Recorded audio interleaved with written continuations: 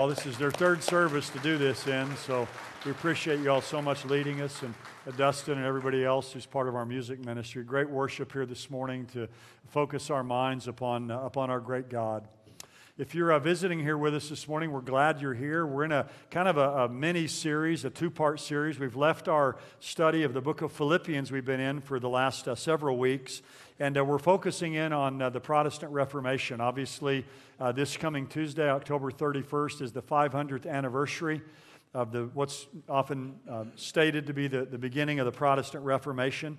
We'll go back to Philippians next week. If you weren't here last week, you might go back and listen to that message. The PowerPoint I used is online as well, and you can listen to the message and look at that PowerPoint. It might kind of fill in some more details for where we are this morning.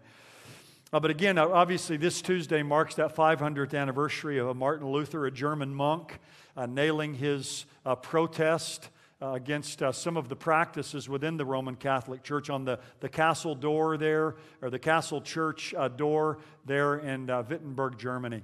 And that was a monumental day in church history. It was a monumental day really in world history. In fact, as you read about this in various books, you'll see that many people say that this date certainly changed the world, or the church, but it even in a greater way changed the world. We talked about last time as we introduced this mini-series on the Reformation, we talked about how the Reformation was a lot of things, but really when you boil it down, there's two key issues in the Reformation. The Reformation was a Bible movement, and the Reformation was a gospel movement. It was a Bible movement in that it asked the question, what is our authority? What is the authority that we appeal to? Is it the church? Is it popes and councils and traditions? Or is it the Bible? And the second question is, how does a person become right with God? It's a gospel movement. So above everything else, those are the two key issues. Where do we get our authority? And how can a person be right with God?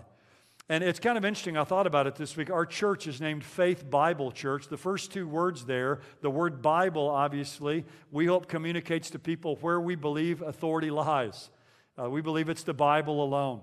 And the word faith in the name of our church signifies to people that we believe that salvation is by faith alone in Jesus Christ. So even the name of our church, we're heirs and beneficiaries of the Protestant Reformation. Faith and Bible there show what we believe and shows that we're beneficiaries and heirs of the Protestant Reformation. The Reformation was a return to the Scriptures, first and foremost. And it was a belief that one is justified before God by grace alone, through faith alone, in Jesus Christ alone, to the glory of God alone. And out of the Reformation came these 5 solas we talked about last week briefly. The word sola is the Latin word for alone. Sola scriptura, that's where it starts. What's the basis of our authority? The basis of our authority is the Bible alone. Sola gratia means grace alone. Sola fide, which we're going to focus on this morning, faith alone. Solus Christus is Christ alone. Soli Deo Gloria, to the glory of God alone. And in Martin Luther's day, the true gospel had been hopelessly lost and confused by centuries of error of adding human works to faith alone in Jesus Christ. And last time we were together, I kind of gave an overview of the Reformation, some of the key players who were involved. And we focused a lot on the Scriptures, on what the Reformers recovered about the truth of the Bible and its authority. But this morning what I want to do is focus in on the second key issue of the Reformation. How can a person be right with God? And I want to focus in on the life of Martin Luther. Let me read for us, or I'll quote for you, Romans 1:16 and 17. You might turn there. We'll be there in a few minutes. Romans 1:16 and 17. Romans 1:17 was Martin Luther's verse. That's what it's called in church history. This is the verse that transformed his life and literally that transformed the church. But let me quote the verse before it so we can get the context. For I'm not ashamed of the gospel, for it is the power of God unto salvation to everyone who believes, to the Jew first and also to the Greek. For in it, that is in the gospel, the righteousness of God is revealed from faith to faith, just as it is written, the righteous or the just shall live by faith. There's an old saying I heard years ago that you can't be wrong about how to be right with God. You can't be wrong about how to be right with God. We've got to be right about how to be right with God. Now, you can be wrong about a lot of other things in life, and all of us are. But one thing we can't be wrong about is how to be right with God. Because if we're wrong about how to be right with God, the result is an eternity separated from God. And the Roman Catholic Church in Martin Luther's day, and even today, believes in progressive justification. That human activity and merit cooperates in the process of salvation. And Martin Luther and others recovered the truth that we're saved by God's grace alone, through faith alone, in Jesus Christ alone. The watershed moment in Martin Luther's life, at least looking back on it now, was his hanging those 95 Theses on the door of the Castle Church there in Wittenberg, Germany.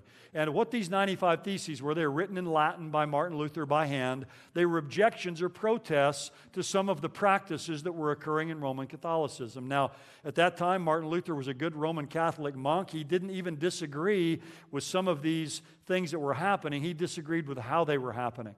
And he became later a reluctant reformer because it snowballed from there to ultimately, what is our authority? How can a person be right with God? And Luther began to say the only authority was the Bible, and we're right with God through faith alone, which put him on a collision course with the church of that day. So this is the event we often look at in Luther's life that we'll celebrate this Tuesday. But I want to back up in Martin Luther's life a bit. And what I want to talk about this morning is 3 key events in Martin Luther's life before he nailed the 95 Theses to the Castle Church door there in 1517. And these 3 events are the thunderstorm, the trip, and the tower. There's the thunderstorm experience, the trip to Rome experience, and then what's often called in Martin Luther's life, the tower experience. And these 3 events happened 5 years apart. I was listening to a sermon by R.C. Sproul a week or so ago on the Reformation, and he pointed out how Luther had a crisis, it seemed like, every 5 years of his life early on. 1505 was the thunderstorm, the trip to Rome's 1510, and then the tower experience is 1515. So let's go back to 1505, where Luther's odyssey begins with this thunderstorm experience, as it's often called. In July of 1505, Luther was making his way back home. He was 21 years of age, and a lightning bolt struck close nearby him. And it scared him to death, and so he collapsed literally on the wet, soaked ground. He collapsed in the ground in terror, and he cried out, "Help me, St. Anne, I will become a monk." Now, nobody knows where that came from. And he himself says it was just kind of this involuntary statement that came out of his mouth. And of course, I believe it was the providence of God that led him to say that. He just finished his master's in philosophy. He'd just begun studying and receiving his doctorate in law. His father wanted him to become a lawyer, his father Hans. And Martin Luther, true to his vow, left getting his doctorate in law. He left law school, and he entered the Augustinian monastery to become an Augustinian monk, much to the chagrin of his father over the strong objections of his father, who didn't want him to do this. And it actually took them some time to be reconciled to one another. But Luther makes this statement. He just kind of says it out quickly. Help me, St. Anne, I'll become a monk. He believed that a vow was a vow, and you have to keep it. So he became an Augustinian monk, partly to fulfill the vow, but also lurking in the back of his mind, he thought that becoming a monk would get rid of some of the inner turmoil in his life. Because he's already beginning to experience this turmoil and a longing in his soul that he knew something was wrong in his life, in his relationship with God. And so partly to fulfill the vow, but partly because of stirrings in his own life, he becomes an Augustinian monk. Because, see, Martin Luther, like other people in that day, believed that he had to earn enough merit with God to get into heaven. And as a monk, he believed he had the best chance of saving his soul. After all, think of all the religious things that monks do. So he thought, surely if I become a monk, kind of this inner turmoil that I'm having will go away. Martin Luther was terror-stricken at the idea of Christ as judge. He thought a lot about Jesus being the judge. And he thought a lot about the fact that God was righteous. And the great crisis in Luther's life was Luther knew that he wasn't righteous. and he knew that God was righteous, and it just caused constant turmoil in his life, insomnia, depression, all kinds of struggles. But he goes into the monastery and he thinks, surely this will kind of solve my problems. Well, he goes into the monastery, and Luther loves this. I mean, he just laps it up. The discipline, all the things they're going through. He thinks, boy, surely I'll be able to please God with all these things. They got up at 2 o'clock in the morning. They prayed at 3 a.m., 6 a.m., 9 a.m., noon, 3 in the afternoon. They ate 2 meals a day. Luther wore very rough, chafing underwear, just uncomfortable underwear, because he thought that by depriving himself in that way, he would please God. So everywhere he went, he just had rough, scratchy underwear on all the time. I mean, in the dead of winter, he would sleep with no blankets to mortify the flesh. He almost froze to death on several occasions. And again, he believed that these deprivations would somehow please God. But the problem is, Luther was involved in all these things, but the more he did all these things, the more troubled he became. And he couldn't find any peace in all the works and rituals and vigils and fastings he went through. You'll see later pictures of Luther where he's a pretty healthy-looking guy, but early on, I mean, evidently he was just a stick. Because he would not only fast for 3 days at a time very often, but he would not drink any water. So no food or water for 3 days. He was burdened with condemnation. He lived under the crushing weight of his sin. And one of the ways he tried to get rid of this is through confession. He spent one time 6 hours straight in confession. He would literally wear out the confessors. And some of them would tell him, until you got something to really confess, don't come back. I mean, they got tired of just hearing all this stuff. But he later said that in his confession, sometimes he felt like he was near the point of insanity, just trying to get right with God. Here's and Eric Metaxas, by the way, this is a great book on Luther. I highly recommend it. I'll give some quotes from it. He says, Luther's overactive mind was constantly finding ways in which he'd fallen short. And so every time he went to confession, he confessed all of his sins as he was supposed to do, but then, knowing that even one unconfessed sin would be enough to drag him down to hell, he racked his brain for more sins and found more. He would torture himself afterward, feeling that surely he must have forgotten something. Luther would confess negative thoughts about one of his brethren, or his impatience with someone that morning, or his poor attitude toward prayer. If he didn't have any such sins to confess, he would confess his pride at not having had any such sins. But for Luther, the more he tried to be holy, the more he saw that he couldn't be. The more he cleaned, the more furniture he moved, the more dirt he saw. That's descriptive, isn't it? And then Metaxas says this, Luther was obsessive about confession. Once Luther actually continued confessing for 6 consecutive hours, probing every nook and cranny of every conceivable sin, and then every nook and cranny within each nook and cranny. He was simply determined to keep digging until he got to the bottom of it all. But listen to this statement by Metaxas. This is great. But he never did. He did not yet understand there really was no bottom, that we were sinful all the way down. That's a powerful statement that Metaxas adds. He couldn't get to the bottom of it, because we're sinful all the way down. And so Luther is going through all this confession. And you think about it, how much wrong could you really do in a monastery anyway? I mean, there he is constantly confessing these things. So he felt condemned. He had no peace. He knew that he wasn't right with God. Another quote by him I love, he says, if ever a monk got to heaven by monkery, I would have gotten there too. All my brothers will testify to that, for if I had gone on much longer, I would simply have martyred myself to death with vigils, prayers, reading, and other work. So I'd have killed myself if I'd have kept going on, because I'd have basically just taken my own life through all these vigils and fastings and all these things. But all that Luther was going through, it never, ever eased his conscience. Now, the second great event in his life occurs in 1510, so 5 years after this thunderstorm experience. Luther got the opportunity of a lifetime for a monk. The monastery he was in sent him to Rome on some monastery business. So he gets to go to Rome. And for a monk who knew that he was spiritually bankrupt, the greatest thing he could ever imagine is a trip to Rome. I mean, literally for Martin Luther in that day, this was like winning the spiritual lottery. Because in Rome, pilgrims believed they were closer to the apostles and closer to the saints than anyone else. So Luther believed, surely when I go to Rome, I'll find peace for my troubled conscience. and I'll find some rest. So he goes to Rome in 1510. Travels 800 miles. It's an 800-mile walk. And he stays there for a month. And he says in his writings that when he first saw the city of Rome in the distance, he fell down to the ground. He prostrated himself down there on the cold ground and kneeled down there. And just in honor of the holy city. And when he got to the city, he describes, literally, he uses the words that he went around the city madly. I mean, like a madman going from place to place. Because it was taught back then, in fact, there was almost a point system that if you visited these certain relics, they had Peter's bones and they had the chains that Peter wore and they had, pieces of the cross, and there's like almost 20,000 of these relics. And certain relics you visited, you kind of got more brownie points than other relics you visited. So he's just madly going around Rome, visiting all of these key sites, trying to rack up enough merit for himself.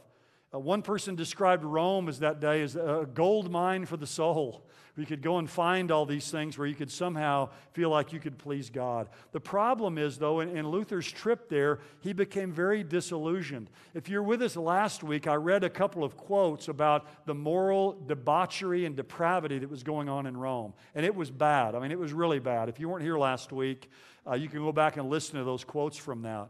So he becomes disillusioned because Rome is morally corrupt. And he sees all the greed there, and he sees all the extravagance. He sees the immorality, the sexual immorality that's there. And he sees the insincerity of so much of the priesthood. I mean, there was a minimum time in which you were supposed to say the Mass. Some of the priests were saying 3 or 4 Masses within that time period. You're just going through it as fast as they could, just to get it over with. And so Luther sees all this happening.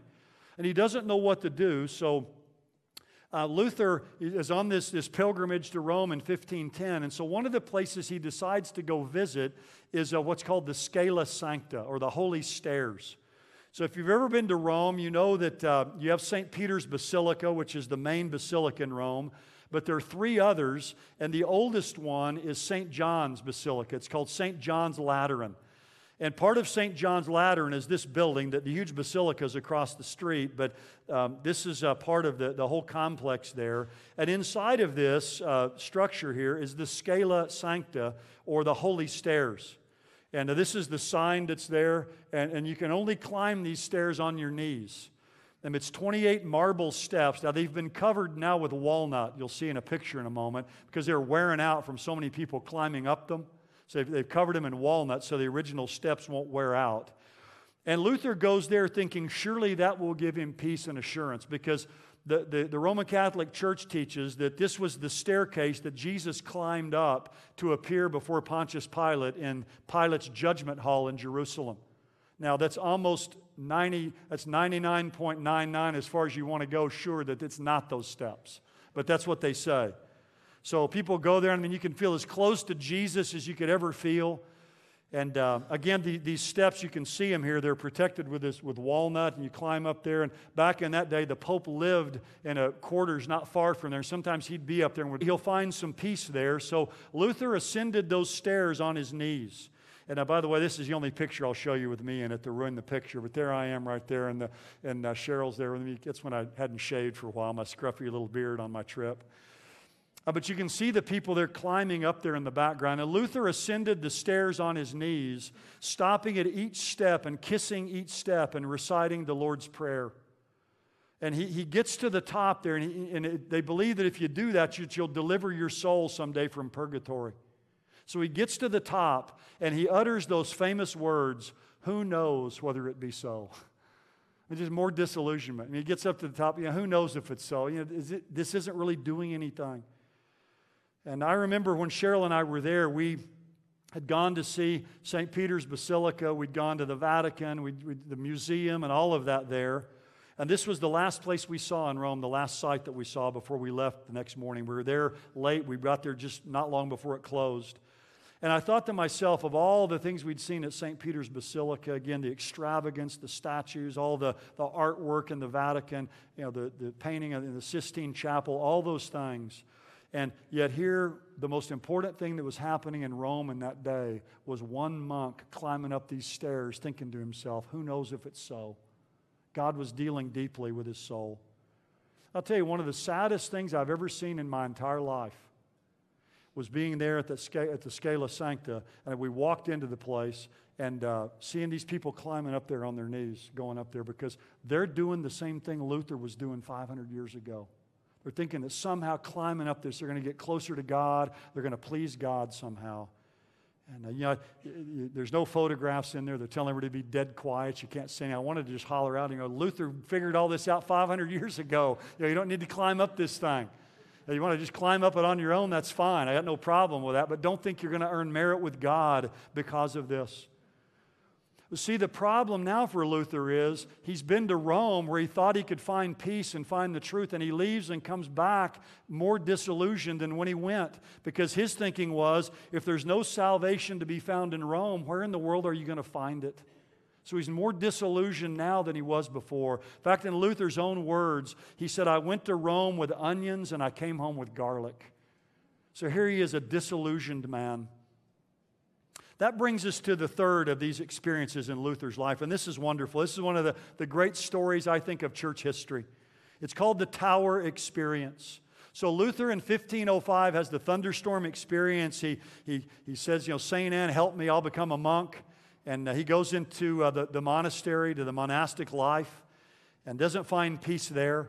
He takes the trip to Rome in 1510. He doesn't find peace there. But finally in 1515, at least that's the date I think that's the best date, he has this experience in Rome, or back in Wittenberg.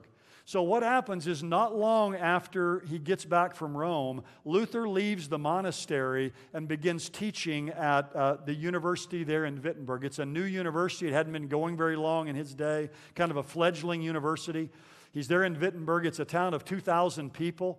If you've ever been there, the old town is just about a mile long. So it's just a small German village. And again, this is the town where he would 2 years later nail the 95 Theses on the door there at the Castle Church. But Luther begins teaching theology at the university there at Wittenberg. And in addition to his teaching, he's preaching at the local church there. It's called the City Church of St. Mary's. Later became known as the Mother Church of the Reformation. But 1515 marks the key event in Martin Luther's life. Luther began studying and then began lecturing on the book of Romans there in the theology department at Wittenberg University. He'd been teaching Psalms before that, but now he began to lecture on the book of Romans.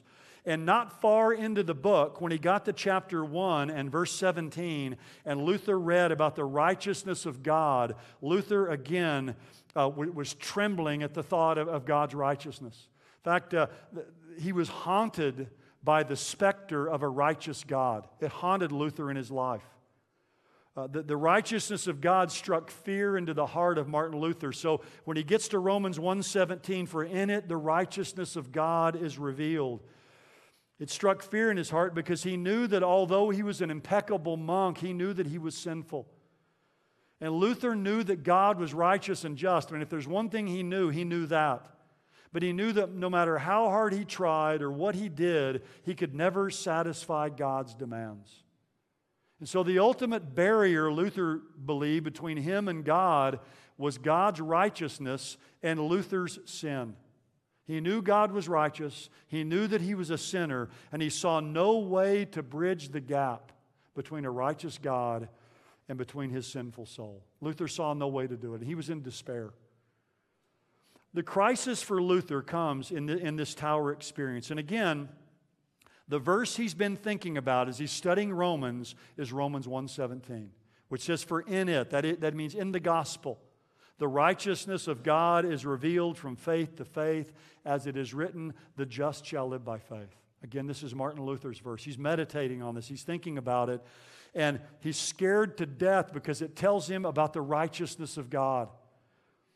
But Luther is reading and studying, and he runs across a little article by St. Augustine, who'd lived some hundreds of years before.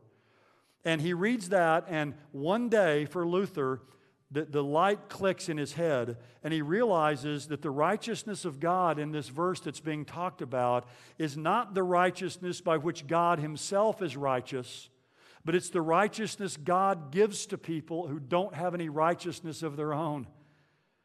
It's the righteousness God makes available to sinners. It's the righteousness God gives to people who trust in Jesus Christ. You see, Luther, the whole time he was thinking about the righteousness of God, he was thinking about that as an attribute of God, and certainly God is righteous. But the righteousness of God in this verse is a righteousness that God gives as a gift to sinners who trust in Christ. Notice it says, for in it, that is in the gospel, the righteousness of God is revealed from faith to faith. From faith to faith literally means faith from start to finish, or faith from first to last. From first to last in the gospel, the righteousness of God is revealed, the righteousness that God gives to us based on faith. The last part of the verse says, the righteous, the just shall live. We come alive spiritually, we live by faith. That's how this righteousness is received. And he realized for the first time when he understood the gospel what it meant to be rescued by someone else's righteousness. And the breakthrough came in that tower. And here's what Luther said. I'll put up the last part of it here in a moment, but it's in this tower. And Luther's study is up in the top of this tower. And this was a monastery, and it later became Luther's house, where he and his wife Catherine of Bora lived. And she was a great help to Luther. But it's in this tower here, in this tower, that Luther has this revelation. And here's what he said later. I greatly longed to understand Paul's epistle to the Romans, and nothing stood in the way but that one expression, the righteousness of God. Because I took it to mean that righteousness whereby God is just and deals justly in punishing the unjust. My situation was that, although an impeccable monk, I stood before God as a sinner troubled in conscience. I had no confidence that my merit would assuage Him. Therefore, I did not love a just, angry God, but rather hated and murmured against Him. Luther actually said, I blasphemed God. I hated God because I knew that He was righteous and I knew He was going to judge me, but I knew that I could never be righteous. And so he says, I hated a just, angry God. I murmured against Him. So he's thinking this over, Romans 1:17, and then the watershed comes, the breakthrough comes, if you will. Here's his great quote that he gave. Night and day I pondered until I saw the connection between the justice of God and the statement that the just shall live by his faith. Then I grasped that the justice of God is that righteousness by which through grace and sheer mercy God justifies us through faith. Thereupon I felt myself to be born again and to enter into the open gates into paradise. That's the moment when Luther was born again. And he said, I entered through the gates of paradise. Because he came to understand that the righteousness of God here is not just that God is righteous, but it's a righteousness that God gives to those who trust in Jesus Christ. He could never be righteous. If there's ever a man who knew that, it was Luther. For the first time in his life, he realized, if I will believe in Jesus Christ, God will give me the righteousness of Jesus Christ. And in Christ, then, I can be pleasing to God, and I can stand just before God. That was the watershed moment in his life. And let me just say this, that's the watershed moment in any person's life when they come to realize that. Here's a couple of quotes by Luther, a couple of things he said later. We believe the very beginning and the end of salvation and the sum of Christianity consists of faith in Christ, who by His blood alone and not by any works of ours has put away sin and destroyed the power of death. Here's a couple other beautiful statements by him. He says, the law says do this. It's never done. Grace says believe in this man, and immediately everything is done. Isn't that beautiful? Believe in this man, the Lord Jesus. Everything's done. And I love this last statement he made. What is ours became His, and what is His became ours. That's the gospel. What's mine became His. He took my sin. What is His became mine. He gave me His righteousness. The only way that a sinful person can stand before a holy God is we have to have a righteousness outside of ourselves. We'll talk about this next week, but Luther called it an alien righteousness. Righteousness outside of ourselves. God has to give it to us. And that way then we can stand before a holy God. Here's a couple of other really good quotes I ran across. These are some books, if you want to read some books about the Reformation. This is a great book, The Unquenchable Flame by Michael Reeves. Very good. It's not real long, very, very succinct, but good. He said, here Luther saw for the first time truly good news of a kind and generous God who gives sinners the gift of His own righteousness. The Christian life then could not be about the sinner's struggle to achieve his own paltry human righteousness. It was about accepting God's own perfect righteousness. Here now was a God who does not want our goodness but our trust. Luther found there's a God who just wants me to trust Him. That's what He wants. Rescuing the Gospel by Erwin Lutzer is a really good book as well. He says we must remind the world that the gospel of the New Testament is for the spiritually needy, who have nothing to offer God. They come not to give, but to receive. They come not just to be helped, but to be rescued. Their contribution to salvation is their sin. God's grace supplies everything else. The only thing we contribute is our sin. That's all we have to offer. God's grace supplies everything else. He credits to us the very righteousness of Jesus Christ. Now, there's one strange twist to this story that I want to mention here that's fascinating. And in an odd way, this hit me when I was reading Metaxas' book more than anything else. The tower experience that Luther has, his office was in the top of this tower. It was the only heated building in the place. But down in the bottom was the outhouse, was the restroom, the latrine, whatever word you want to use it. They call it in his writings the outhouse. Luther, later on in his writings, would tell that the great revelation to him of justification by faith alone came to him while he was sitting on the toilet. That's what he says in his later writings. Now, it's funny, after the 9:45 service, one of the ladies came up to me and she said, I know the only thing my kids are going to get out of this sermon is that Martin Luther was on the toilet when he got this revelation. I said, well, that's good. If they got that, that's good. Kids pick up important things oftentimes. But he makes this statement, but Luther, the irony of this was not lost on Luther. Luther commented, and you can read, and by the way, if you read in Eric Metaxas' book, pages 96 to 98, Luther used very graphic language, very vulgar language. It's even in German it's vulgar, about where he was and what was happening there. I won't go into detail. I told some people, I read some of Metaxas' quotes to my wife Cheryl, and she said, you're not going to say that in church, are you? I said, no, I'm not going to say that in church. People will get the point. But Luther is there, and it wasn't lost on him because he said, look, in Rome, I was in Rome, and you have all the glitz and the glamour and the money and all of the extravagance. And he said, God came and gave me the greatest of all revelations while I was sitting on the toilet. I mean, he saw the contrast in that. And Metaxas says this, that God gave Luther the greatest revelation in the most humbling and humiliating of places, upon the toilet. I mean, it was almost just to show Luther again the fact that there's nothing we can do whatsoever to please God in any way. Eric Metaxas says this. He says, where Luther received this revelation was the ultimate antithesis to the gold and bejeweled splendor of papal Rome.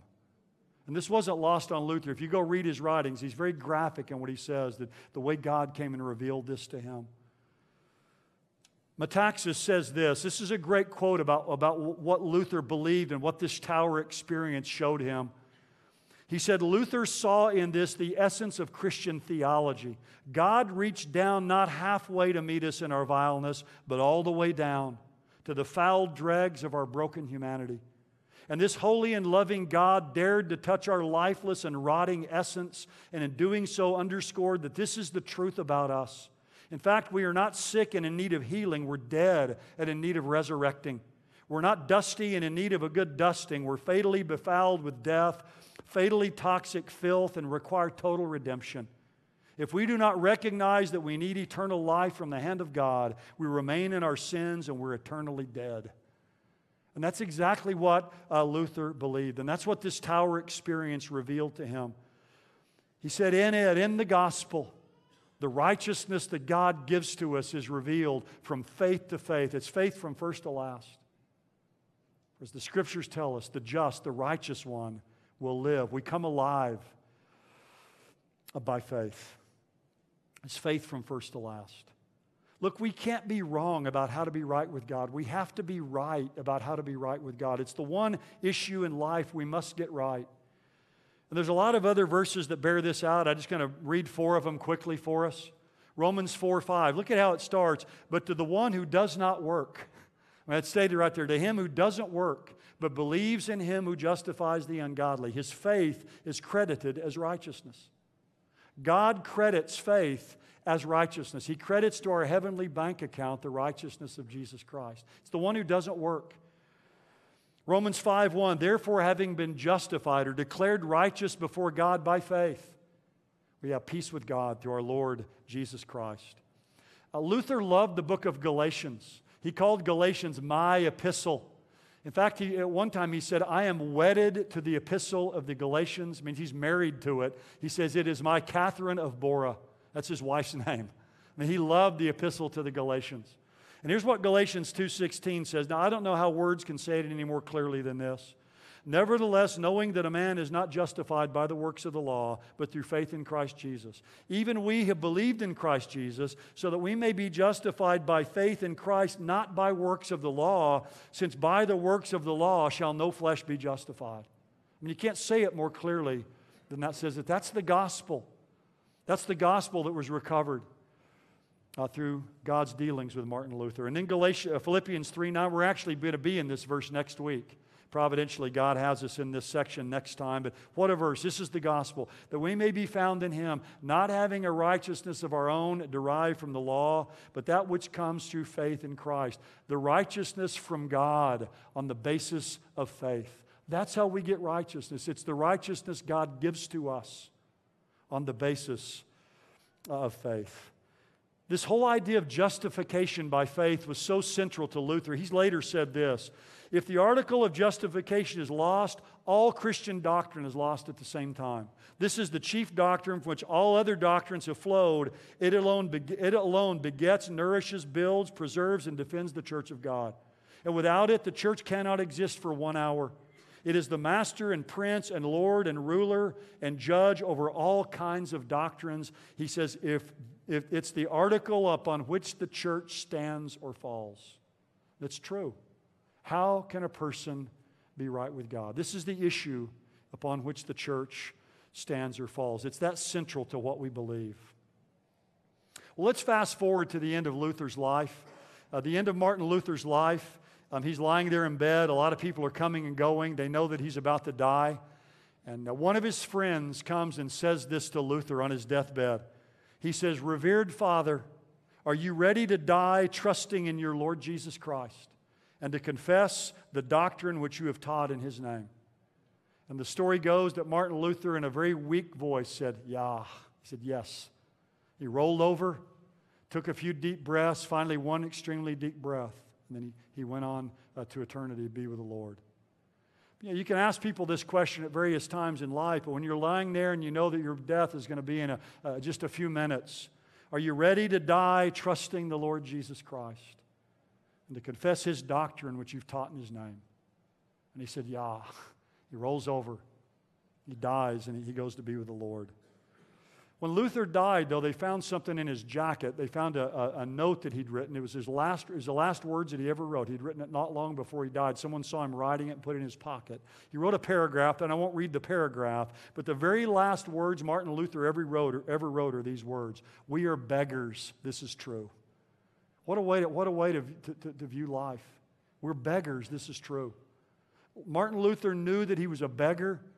He knew that he was bankrupt. He knew that in himself, he had nothing that he could offer to a holy God that in some way could placate God's just wrath against him. But Martin Luther found the righteousness of Jesus Christ through faith. And that's where he took his stand. And look, that's true of all of us as well. We have no righteousness of our own.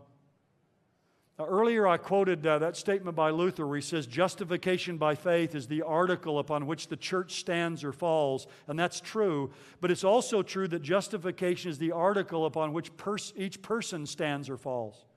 Because you and I stand or fall spiritually based on one decision in life, and that is, will we trust in our own righteousness or will we trust in the righteousness that God gives us through Jesus Christ? Those are really the only two options in life. Will we trust our own righteousness, or will we give up on ourselves as Luther did? Or we trust in the righteousness of Jesus Christ alone to save us? Look, if you've never done so, what you need to do this morning is to trust in Jesus Christ right now. You need to be justified by faith alone right now in Jesus Christ alone. It's the only hope you'll ever have to stand before God someday in the judgment. So if you'll come to the Lord as Luther did and admit your sin, if you'll receive God's righteousness and acceptance in Jesus Christ, God right now will give you eternal life and will give you right standing before a holy God. What is ours became His. What is His becomes ours. If you know the Lord today, I'll leave you with this last thought by Luther. He made this statement: preach the gospel to yourself every day. That's one of the great things you and I can do. Preach the gospel to yourself every day. Sometime during the day to say, you know what Luther said's true. This is true. We're all beggars. We're all beggars. But Jesus Christ came and He died for me. And just by simply putting my faith and my trust in Him, God gave me the very righteousness of Jesus Christ so I can stand before Him. That changes our whole way of life. That is the wellspring. That is the fountainhead, literally, of all of life. So I pray that each one of us here will be moved by what we've heard through the life of Martin Luther. Really what he says is just a reflection of what's in the Bible. And I pray that each one of us, as we go forward, as you leave here and you go out tomorrow morning or sometime tomorrow, you'll preach the gospel to yourself. Maybe you'll do it on Tuesday and Wednesday and each day after that. We'll revel in the grace of God that He's given to us, this wonderful salvation by faith alone. Let's pray together.